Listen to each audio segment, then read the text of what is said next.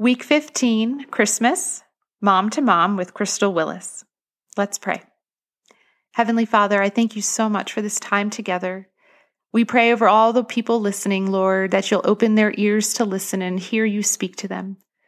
We pray, Lord Jesus, that you will show us your love, especially during this time of year, that we will know the gifts that you've given us and that you give them to us undeserved and completely just handing them to us. We just have to believe, Lord. So open our hearts to know you deeper. We ask all of this in your great and holy name. Amen. 2 Corinthians chapter 9, verse 15 from the New Living Translation. Thank God for the gift too wonderful for words. Dear sweet mama, as we approach Christmas this week, I want to spotlight the message of love and remind you that sometimes less may be more. This time of year may simply be known as the busiest and most stressful. It's a time when we are celebrating our Savior's birth, yet ironically, we do not parallel his way of life and tend to get too caught up in consumerism.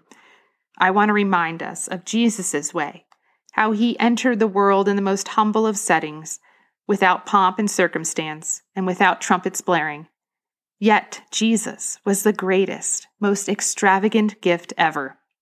The love bestowed upon us through the birth of Jesus is the most perfect example of God's love, and it was not wrapped up, did not cost money, and will impact us forever.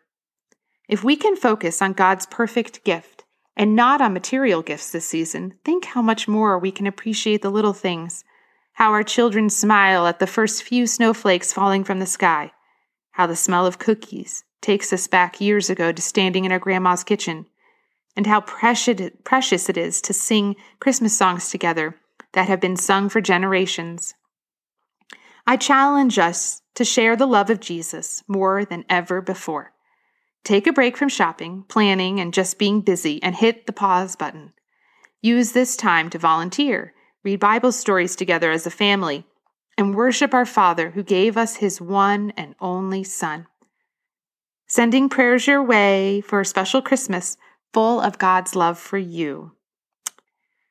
And I'll have a quote here from Amy Grant. I love at least one night by the Christmas tree to sing and feel the quiet holiness of that time that's set apart to celebrate love, friendship, and God's gift of the Christ child. Let's pray. Thank you, Lord, for this word from you.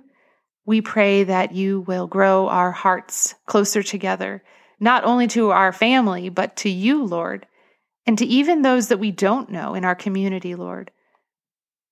Help us to have eyes to see those in need and to just have hearts that are full of gratitude and overflowing just with your love and compassion for everyone around us, Lord.